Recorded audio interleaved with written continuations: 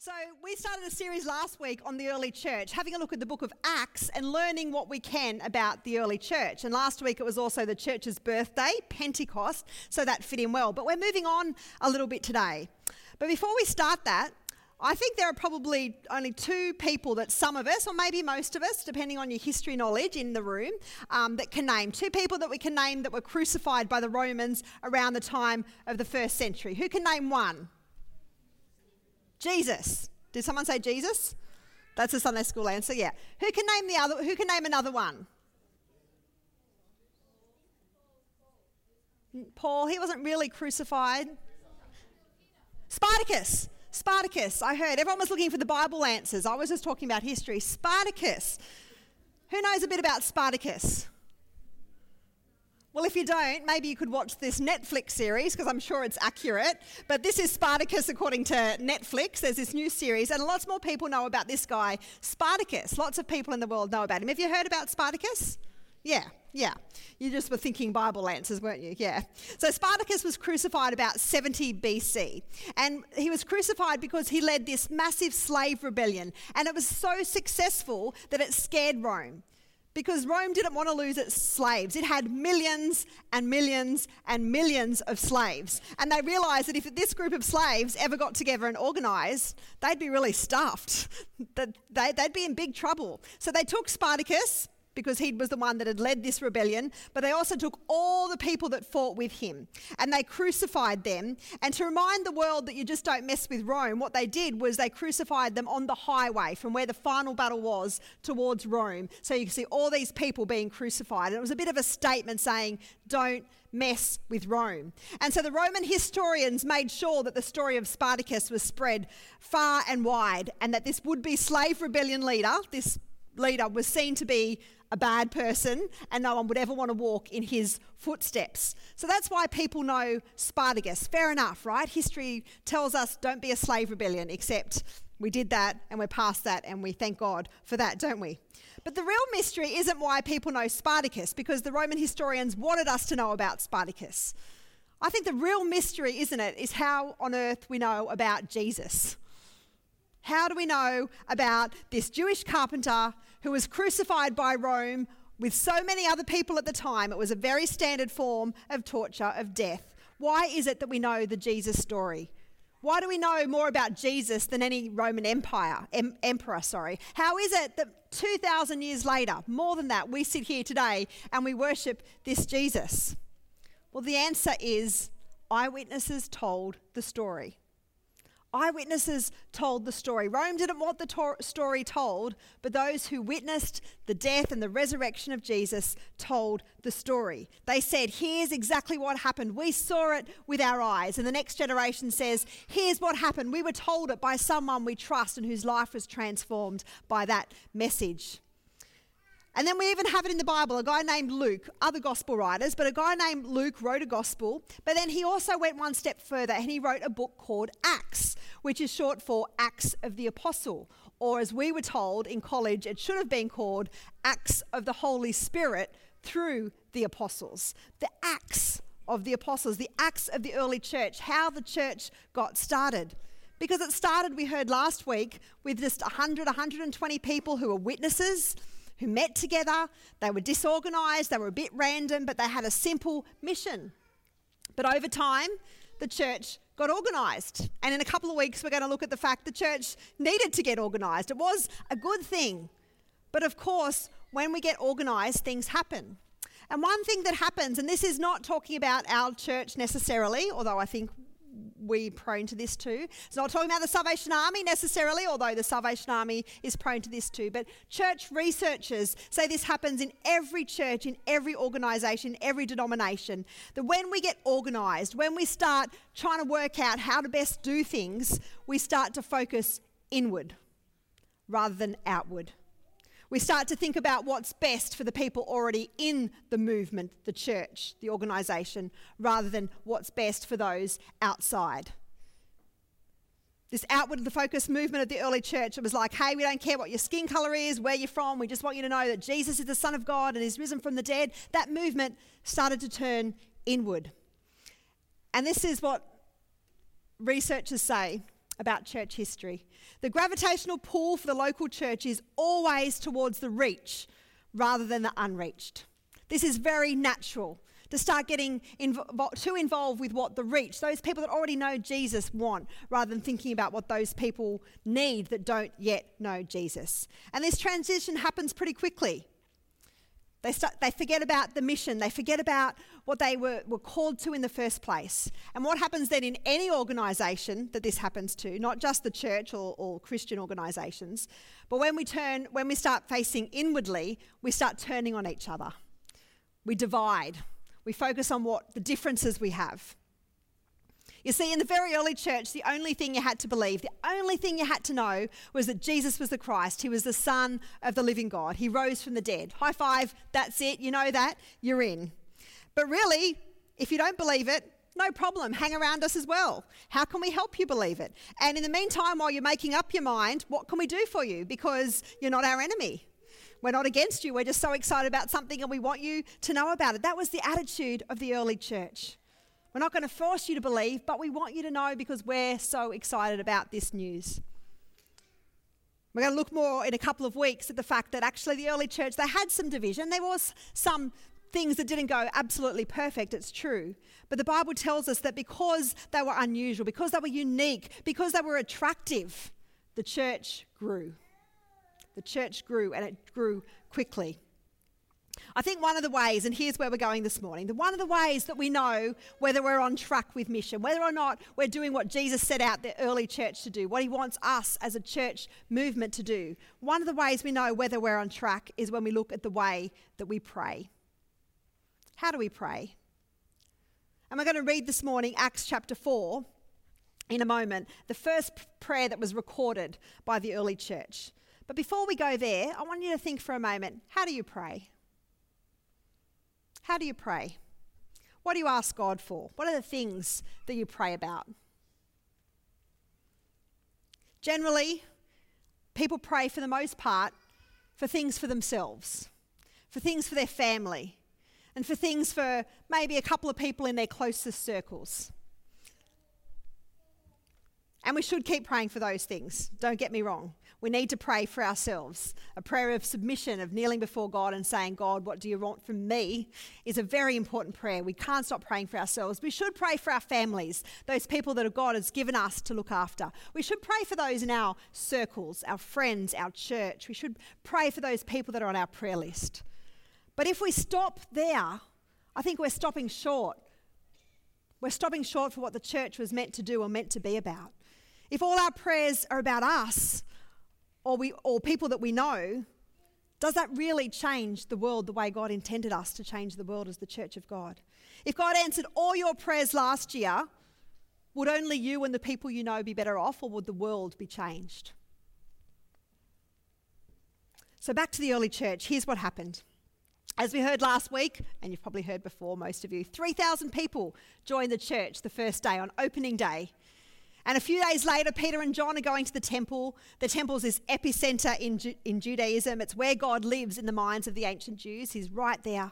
And Peter and John are Jews, although they've now converted to Christianity. But they're going to the temple to pray to their God, to pray to the Jewish God. But they're now Christians who believe in Jesus. So it's a little bit of conflict going on with them, but also going on with people around them. And they see a guy, we read in Acts chapter 3, a guy who hasn't been able to walk since he was born. He's holding out his hands and he's begging. He wants some money. It was the way that they did things then. That's how he would survive. And Peter and John say, and many of you would know this story, and many of you have sung, who knows a little bit of a ditty song about this from Sunday school? Anyone? Peter and John went to pray. Yeah, not willing to put up your hands, but willing to clap. That's right. And they met a lame man on the way. The lame man held out his palms, and Peter and John did say, what did Peter and John say? Silver and gold have I none. That's right. I'm not going to do any more singing because I always get hassled when I sing, and it's the only thing people remember about the sermon, so it's probably too late anyway. But they said, we don't have any money, but we've got something greater than that. We have something that will change your life. We want you to get up and walk. And this guy is miraculously healed. In the name of Jesus, they say, get up and walk. And he gets up and he walked. And he didn't just walk. The Bible says he went walking and leaping. Oh, you all know the song. You don't know your Bible that well. You know the song, I know. But he was outside the temple begging. Next minute, he's walking and he's leaping and he's praising God in the temple. In the temple, he's making this ruckus. And so people are sitting there thinking, what's this Frank doing, walking and jumping and leaping? Okay, I gave him the name Frank, and maybe I'm ad-libbing a little bit with the story, as a Sunday school song does, but you can read it in Acts chapter 3. But all of a sudden, there's this emotion and energy in the temple. Now, it was one thing that Peter was creating havoc outside in the streets, but then they were bringing it into the most holy place of God, and the Jewish people were concerned. So everyone gathers around and they're looking and they're asking Peter what's going on. And Peter can't help himself, as he did last week. There's a bit of havoc around. What does he do? He gets up and he preaches.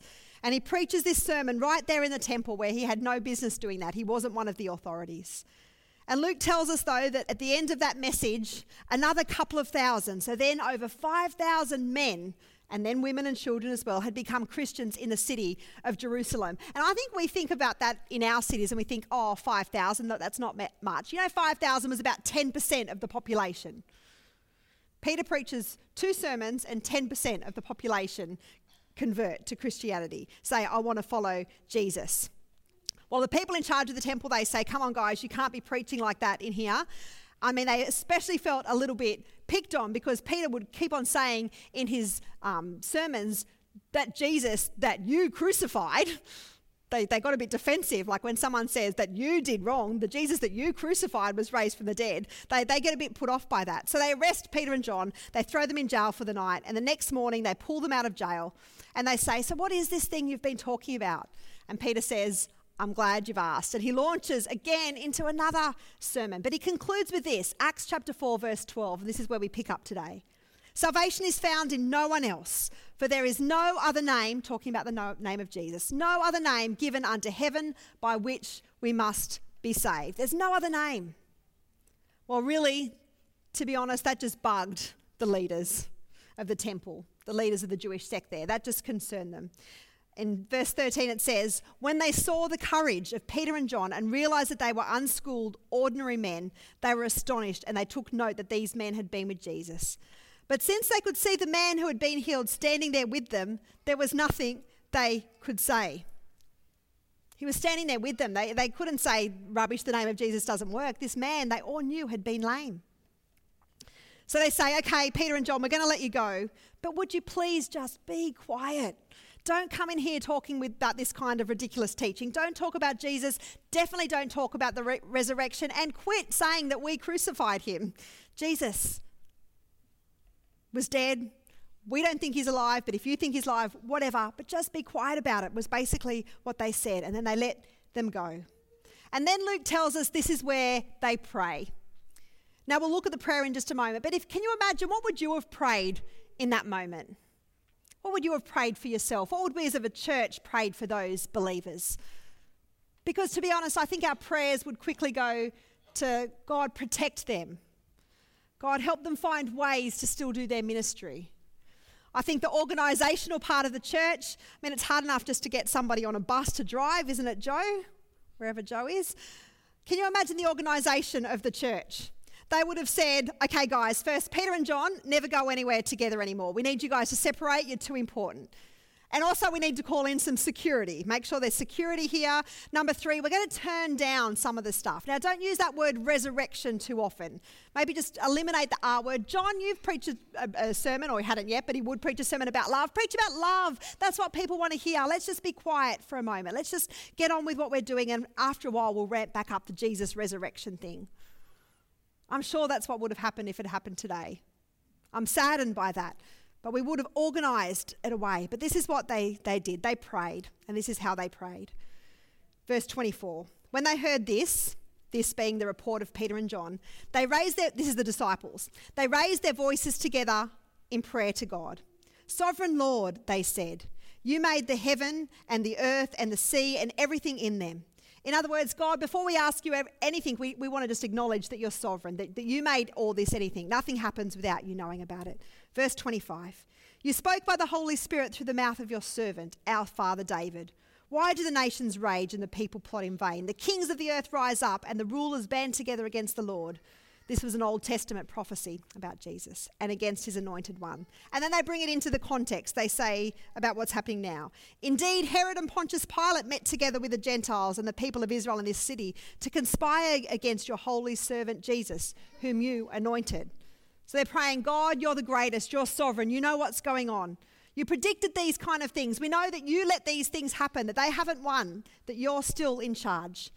And then they say in verse 28, they did what your power and your will had decided before should happen. And then they get to their prayer request. Check this out. Verse 29. Now, Lord, consider their threats and enable your servants to speak your word with great boldness. Hang on a minute. Great boldness. Isn't that what got them in this mess in the first place? Isn't healing someone outside the temple bold? Isn't speaking inside the temple and preaching about the name of Jesus bold? Isn't boldness what got them into this predicament in the first place? Isn't boldness what got them thrown into jail? Yes. And here they are. They don't shirk back, but they turn to their God and they pray for boldness. And in my 21st century mind, I'm thinking they're already really bold, but they're here praying for boldness. And it goes on, verse 30. Here's the next thing they ask for. Stretch out your hand to heal and perform signs and wonders through the name of your holy servant Jesus. What were they asking for?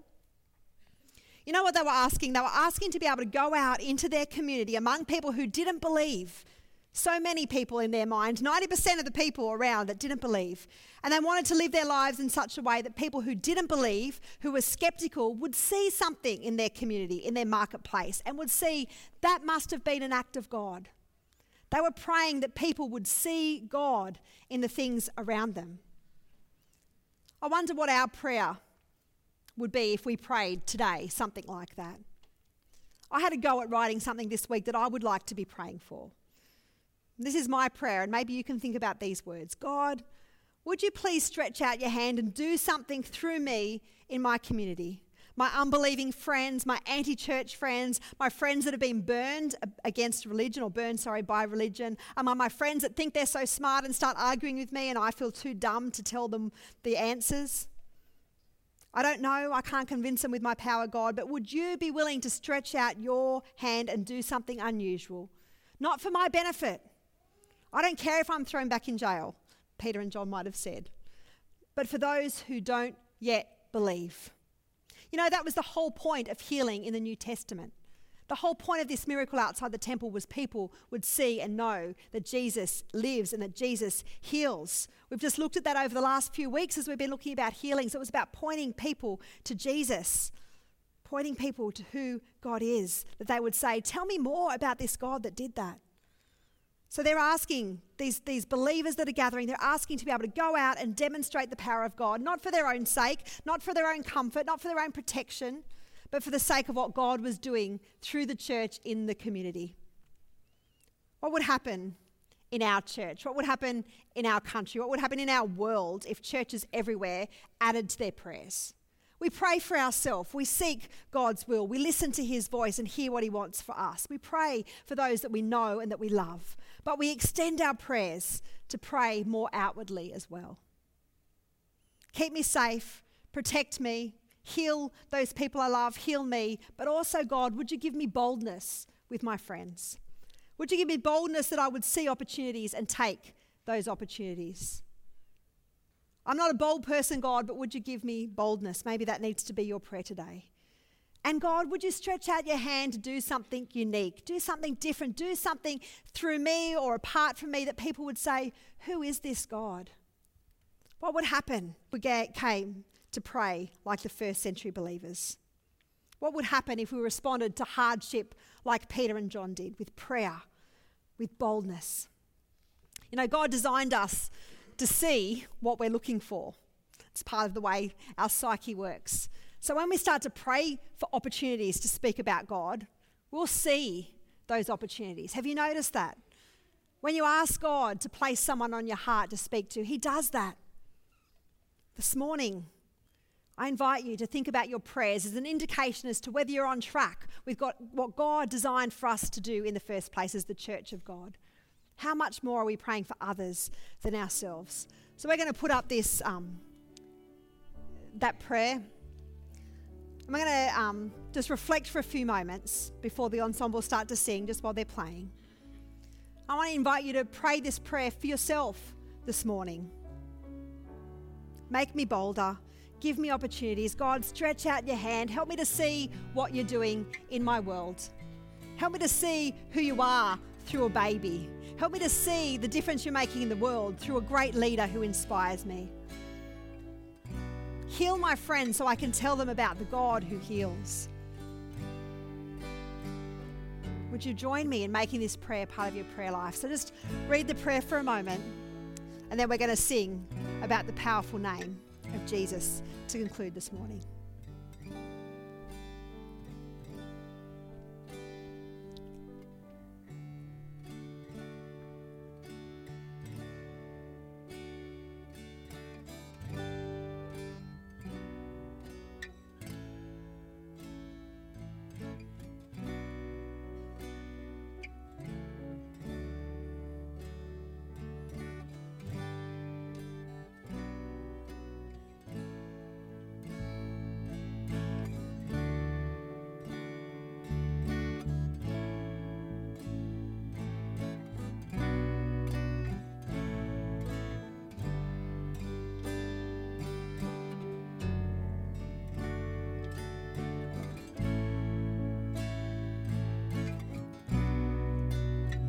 Let's sing about the beautiful name of Jesus.